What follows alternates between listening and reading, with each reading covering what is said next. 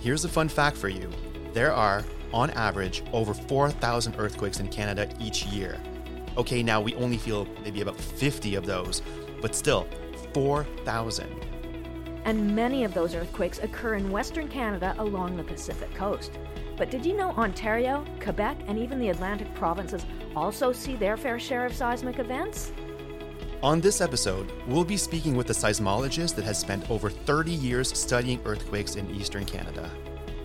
What causes earthquakes? What's a typical day in the life of a seismologist? What exactly is a seismologist? Stay tuned, we're about to find out.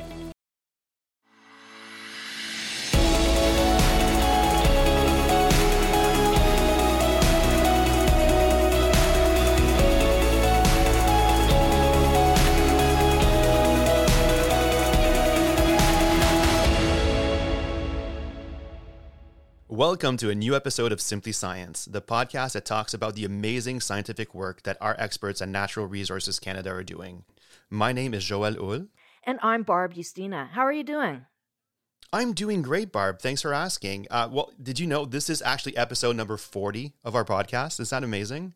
That is truly amazing. Now, I don't think I was here for probably 30 of those episodes. So 30 of those you did on your own, and that is truly amazing. It's a great milestone. Yeah, well, honestly, the first 30 were really like a dry run, like practice until you joined the team and actually made it what it is today. So thank you, Barb. I think you brought it to the next level, and I'm really looking forward to the next 40 episodes.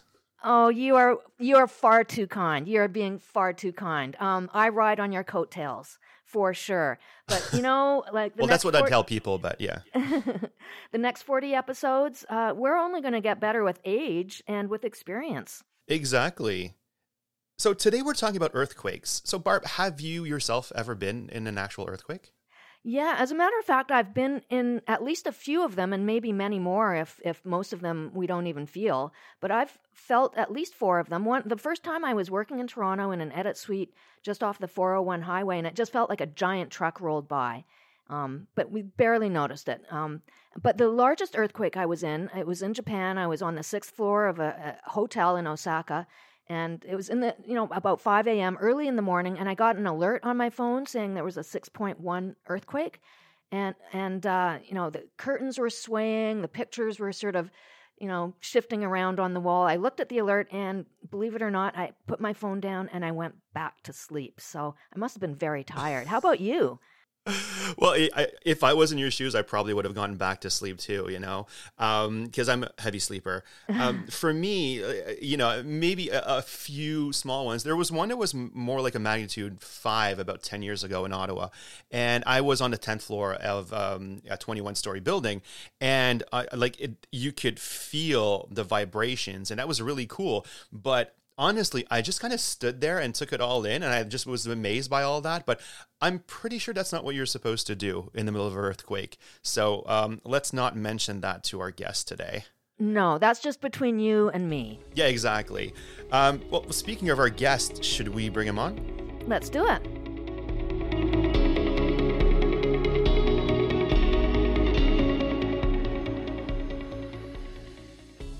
Our guest today is Maurice Lamontagne, a longtime seismologist and someone who's really passionate about communicating science to the masses. And that's probably why we're such big fans of his here at Simply Science. Maurice, thank you for joining us. My pleasure. Welcome. You've appeared a few times on Simply Science, but for those who haven't had the pleasure of meeting you before, can you start by telling us a bit about the work you do? Certainly. I'm an earthquake seismologist, so I'm looking at earthquakes, mainly those that occur in Eastern Canada.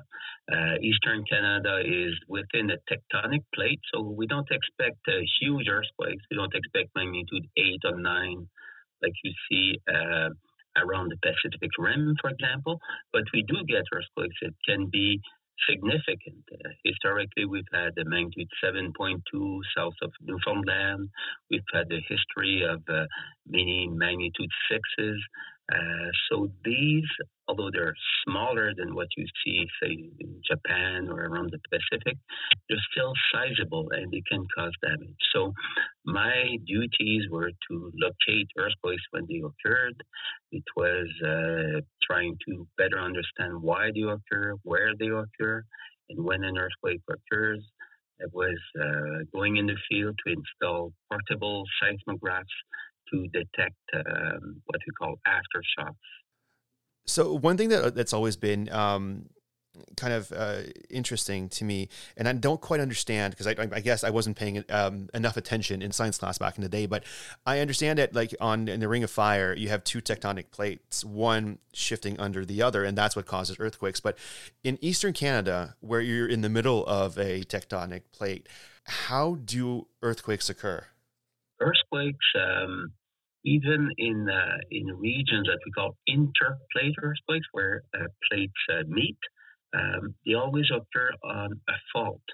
A fault is a fracture of the rocks, and when an earthquake occurs, it's caused by a very fast movement, very abrupt movement along a fault. And the longer the fault surface that gets reactivated during the earthquake, the larger the earthquake is. So for a magnitude 9, for example, like they had in Japan in 2011, we're talking about a fault length of about 550 kilometers. So it's just huge.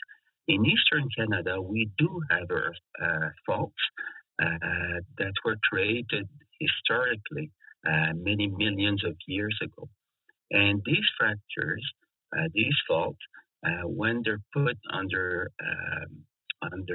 stress inside the Earth's crust, sometimes they get reactivated. There's a movement along these faults, and that's an earthquake. But in a moderate earthquake, the fault length, say of a magnitude 6, is about 10 kilometers. So it's nothing compared with the big earthquakes that you see elsewhere around the Ring of Fire, for example.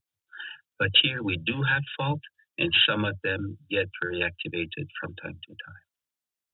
That's really very interesting. I don't think people always associate earthquakes with Eastern Canada and the fact that they can and have caused damage there. So that's a really good point. And your work is focused there. Tell us a bit about that. Okay. Sometimes the field work is planned ahead. When we know that earthquakes occur in some, the majority of them occur in predefined regions. Like year after year, you see the same regions with earthquakes. Like in Quebec, for example, there's 3 main regions. One of them is Charlevoix, near Quebec City. Another one is the Lower St. Lawrence, near Baie-Comeau-Sept-Îles. And another one would be what we call Western Quebec, the Laurentians, the Ottawa River Valley, and Eastern Ontario. In these regions, that's where most of the earthquakes occur. So we do add more seismographs because when you add seismographs, you're able to tell a lot more about the earthquake focus, for example, the focal depths at which they occur, and also the fault movement. When there's a moderate to large earthquake, then we expect aftershocks. And aftershocks are they represent the readjustment of the Earth's crust after you have a sizable earthquake. So when there's a moderate to large earthquake, we rush in the field, we install our instruments to be able to detect the earthquake focus and also to know more about the geological environment in which these earthquakes have occurred. I understand you also study earthquakes that occurred years ago, decades ago, maybe even centuries ago.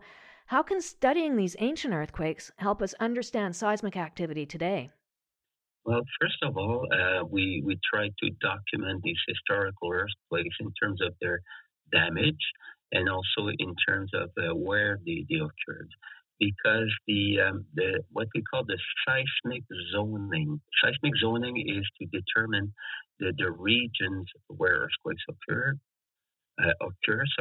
and also the impact of these earthquakes. And the seismic zoning is partly based on our knowledge of these historical earthquakes, and also on the current detection of the smaller earthquakes. The smaller, well, they could even be moderate from time to time, but the detection of the current earthquakes. So the history of earthquakes plus the detection of the current ones, that helps us define the regions that are more susceptible to earthquakes. And also we can refine our estimates of the ground motions that could be triggered by these earthquakes. And that's included in what we call the seismic provisions in the National Building Codes. So the building codes look at the probability of having certain ground motions caused by earthquakes. And that's what we seismologists can provide to people who put together the building codes. So you've done a lot of field work over the years. You must have some really interesting stories. What are your most memorable fieldwork experiences? Well, right at the beginning of my career in 1985, I was lucky enough to go in the Mackenzie Mountains, just north of British Columbia in the Northwest Territories. And wow, what an introduction to the fieldwork! The landscape was incredible. It was two very large earthquakes, 6.5 and 6.9. And that was just incredible. And after that, I had the opportunity of doing other field work in northern Quebec and also in various regions of eastern Canada. And every time I go in the field, that reminds me why I became a geological engineer. It was because of the field work, the idea of going in the field and being close to nature and trying to understand geological processes. Another memory I have is my very short stay in Haiti after the large earthquake they had in 2010. And when I was there, it was mainly to talk to people about what earthquakes were and trying to give them good information about what happened and also what could happen in the weeks and months that followed that magnitude 7 earthquake. So as someone who is, let's say, a champion of communicating science to the masses, what are the challenges when it comes to communicating science when it comes to earthquakes? Well, I would say that in general, people are not that interested in geology until there's an earthquake. And then when there's an earthquake, then people want to know. I think in terms of communicating to the public, it's probably the number one geological phenomenon that interests people because it always comes as a surprise. We can't predict earthquakes. So when they occur, everybody is surprised, including ourselves as seismologists, because it can be anytime, pretty much anywhere. And then people are willing to listen to explanations. And I must admit that throughout my career, I've had some media exposure, often on the radio right after the earthquake, explaining to people the size, the location.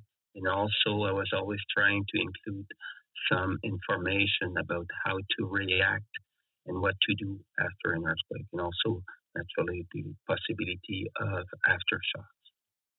In having these conversations with the people in Haiti who experienced the earthquake, what kinds of stories did you hear? What did they tell you? I must admit that they were pretty much all in shock. For myself, it was difficult because naturally it was for most of them a traumatic event. Some of them had lost relatives or neighbors. Some of them had houses that were either damaged or completely collapsed. So it was a very moving experience. And I did my best to talk about earthquakes in a way that would show compassion to what these people had gone through.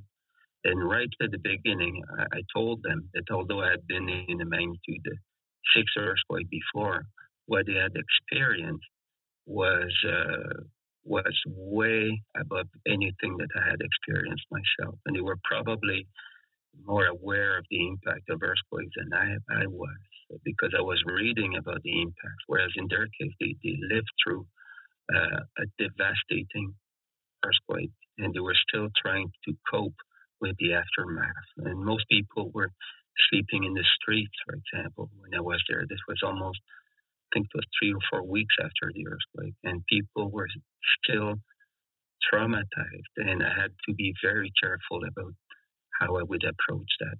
One of the great, or the thing that I'm most proud of is that at some point I was contacted by a local health clinic in Haiti. It was from a Canadian organization, and they contacted me because they wanted more information about what could happen. And so what I did, I recycled something, kind of series of question and answers I had designed after the Saguenay earthquake of 1988, and I sent that to them, and they were quite happy, and they distributed it at large. And but what that I didn't know is that they added my email address at the bottom. So at some point, I was receiving emails almost on a daily basis. And at some point, I said, "Hey, how do you know that I even exist?" I was getting all these emails from Haiti, and that's why they pointed me to that website that had all my questions and answers that people found useful, I guess, plus my email address. So I was quite happy to send back some information and also explain some of the theory behind earthquakes, because people had access to information, but sometimes it was misinterpreted by people. It was not disinformation, but misinformation. Sometimes they didn't exactly understand the terms and so on. So I was doing my best to explain what it meant and actually what it could mean for the future in terms of aftershocks. What an incredible story. Challenging as well. I would imagine, coming from a scientific background, you're not always exposed to that side of things. Yes, but to me, the real intro was in 1988 when they had an earthquake near Chicoutimi, Quebec. And then I was on site when the earthquake occurred, because it was a foreshock 2 days prior. A foreshock, we don't know it's a foreshock. So, but it was a magnitude 4.7 in a zone where there was very little activity. So we said, okay, let's go and let's install our instruments. We traveled by truck. We're only the two of us. And we installed our instruments, and bang, 2 days later, we had a magnitude 5.9, and it was on site when it occurred. And there was a power blackout for many people. People had felt the foreshock, and then they had this bigger one, and there was a lot of anxiety in the population. So after speaking with people in the local health clinic, and they told me that the best approach is to give people information, but also something they can do to reduce their vulnerability. Like it could be as simple as going and buying, for example, a flashlight with fresh batteries, so that if there's another power blackout, they would at least have some lighting. It could be also like to buy a first aid kit in terms they get injured. So just to get people active instead of just being passive. Because when you're passive, then you always think about the worst. Whereas when you're active, you say, okay, it could happen, but now I know what to do, and I'm better prepared to face it. So when I went to Haiti, that's more or less the same approach I was using. But there, the main difficulty is the construction there, as you know. They're not engineered structures.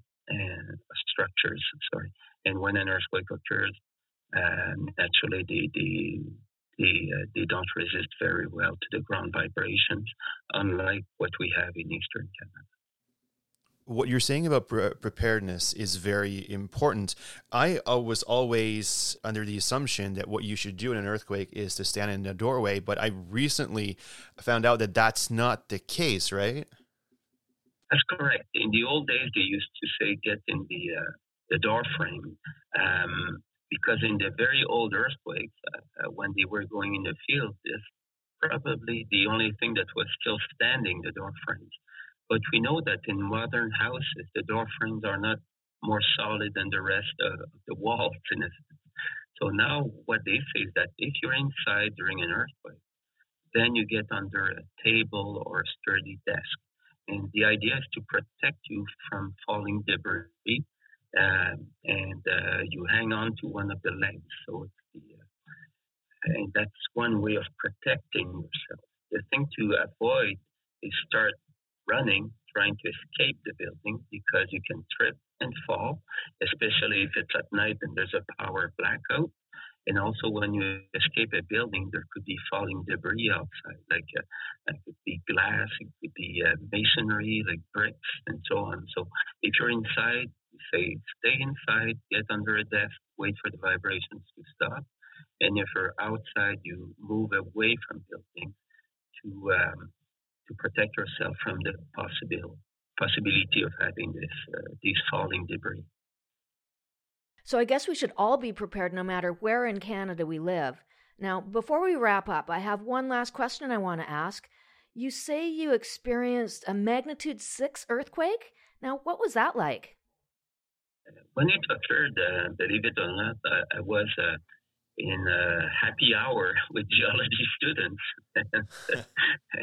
When the vibration started, they started applauding. They were happy to go through a geological event.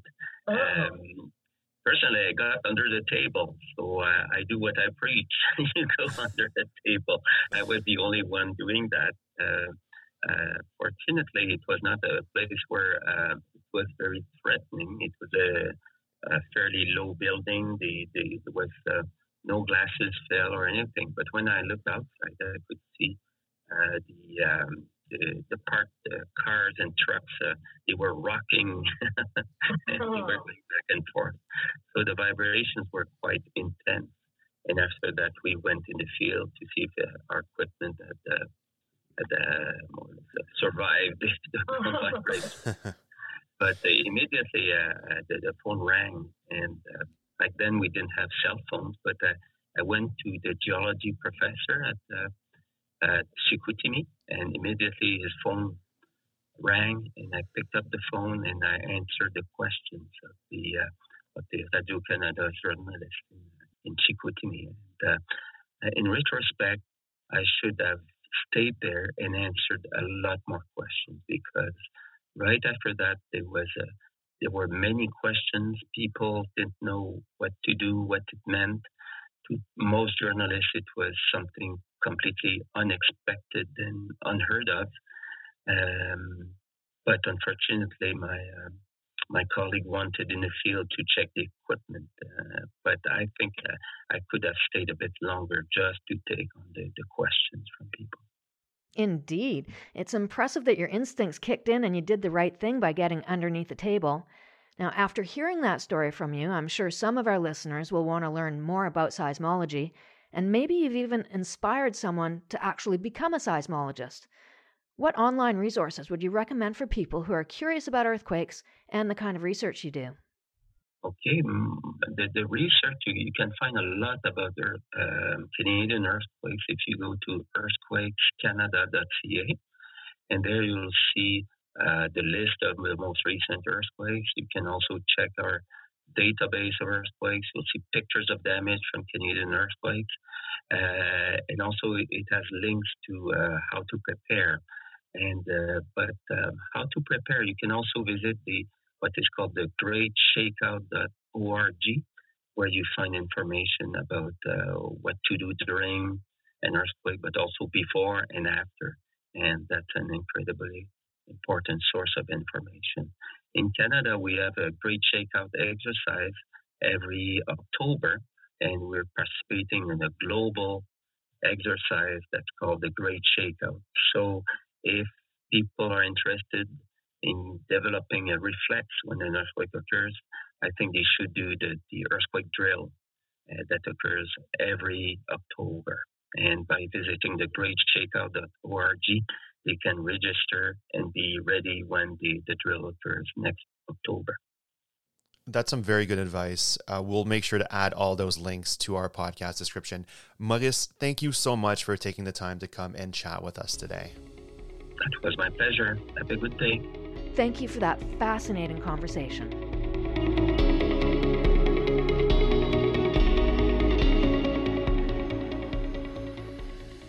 It was so amazing to hear his experiences in the field as a seismologist. Just imagine being on the ground in Haiti after that devastating earthquake in 2010. I can't even imagine.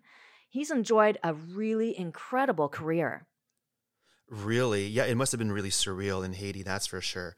One of the things, though, that Maurice mentioned was the Earthquakes Canada website. Like, I can't recommend that site enough. There's so many cool things. There are actually reports on every significant earthquakes. There's maps of seismic events across the country. There's even this full list of frequently asked questions about every single topic related to earthquakes or seismology. So I really recommend people check it out. That is an amazing site for sure. Now, another thing NRCan seismologists are busy working on is a nationwide earthquake early warning system. So one day, seismic sensors will detect activity and within seconds send out alerts so people can take cover. Kind of like the alert I got in Japan, but next time I'll know how to take cover, right? Yeah, but honestly, that was the earthquake's fault, right? I mean, the earthquake should be more considerate and do it at a normal daytime. But anyways, the great thing about that system, though, is like every second counts, right? So the sooner we know that the earthquake is imminent, the more people can get to safety. And that's what's really important. So if anyone is interested in learning more about earthquakes and earthquake science and seismology, check out the links in the episode description. And that includes a link to Earthquakes Canada as well. You can also leave a review and share this episode if you want. And if you share over Twitter, make sure to tag us at NRCan Science, or you can even tag us directly. I'm at Joel Science. And I'm at Simply Science B, that's the letter B. I might remind everyone that Simply Science also has a website and a YouTube channel, which you should check out. We have in-depth articles of interest and videos that showcase the fascinating scientific work that we do at Natural Resources Canada. And you can find those links in the episode description as well, and also our social media channels. Thank you, Barb, and thank you so much, everyone, for listening. We'll see you in the next episode. Bye.